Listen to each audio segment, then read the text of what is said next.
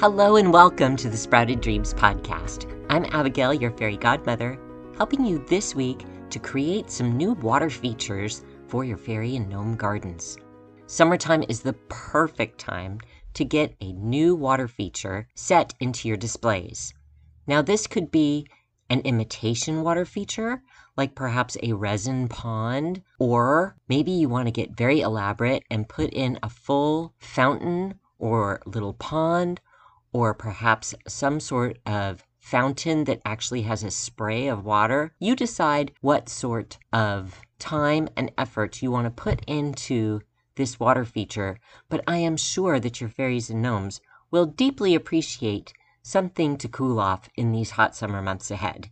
If you choose an imitation water feature, of course you could just set it into the soil or into your even a teacup garden could have a tiny little pond set with small stones around it and then a resin center that imitates water.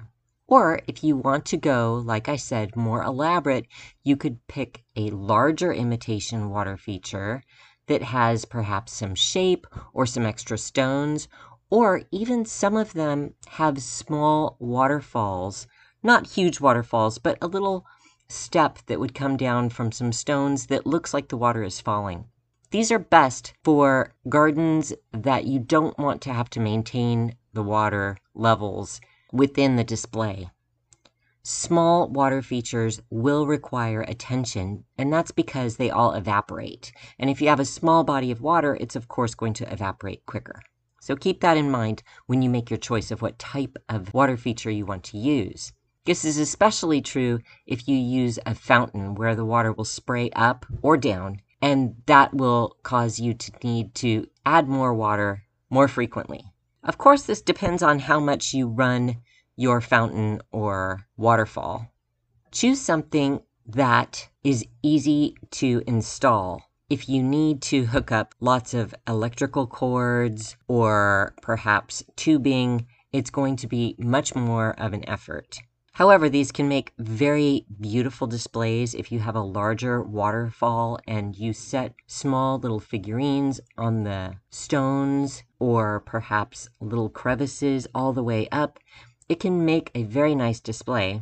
Some small fountains can be made with fish aquarium supplies, and these can even be run on batteries. And these are the ones that really are a lot of fun because they don't take a lot of effort and you can put them almost anywhere. Simply have an area that holds the water that is going to be used in the water feature, whether it shoots up or falls down. This will be some sort of small pump, and you can usually set the type of spray that you want, whether it comes out in a single spout or into more of a drizzle or perhaps like a shower. All of these pumps have adapters that you can put on. So choose what you need and what you like best. You could make a little fountain out of a tiny bowl and just some tubing and have it shoot up, and that looks really nice as well. This also helps to keep your plants cooler in these hot months. Anytime you add water or mist or anything like that, the plants can not only absorb water through their roots, but they actually can absorb some moisture through their leaves. So this is a real benefit. If your pond or water feature that uses water gets algae or dirty, just take everything out, clean it well with some mild soap and a toothbrush, and then put it back together again. Sometimes you may need to use a light bleach solution because bleach has chlorine and it will kill the algae. So keep that in mind.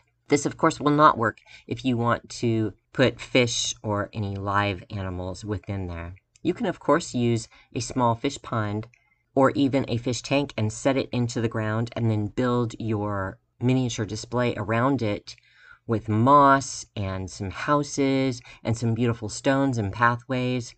So think about that if you would like to make something that is outdoors and a little bit larger. Be aware of using any type of glass outside, especially if children are going to be around your displays. You want to keep things as safe as possible, and for that reason, a glass or aquarium tank would be something for adult fairy gardening only. I hope that gets you started this week, making a new water feature in your fairy and gnome gardens. Until next week, Happy fairy gardening.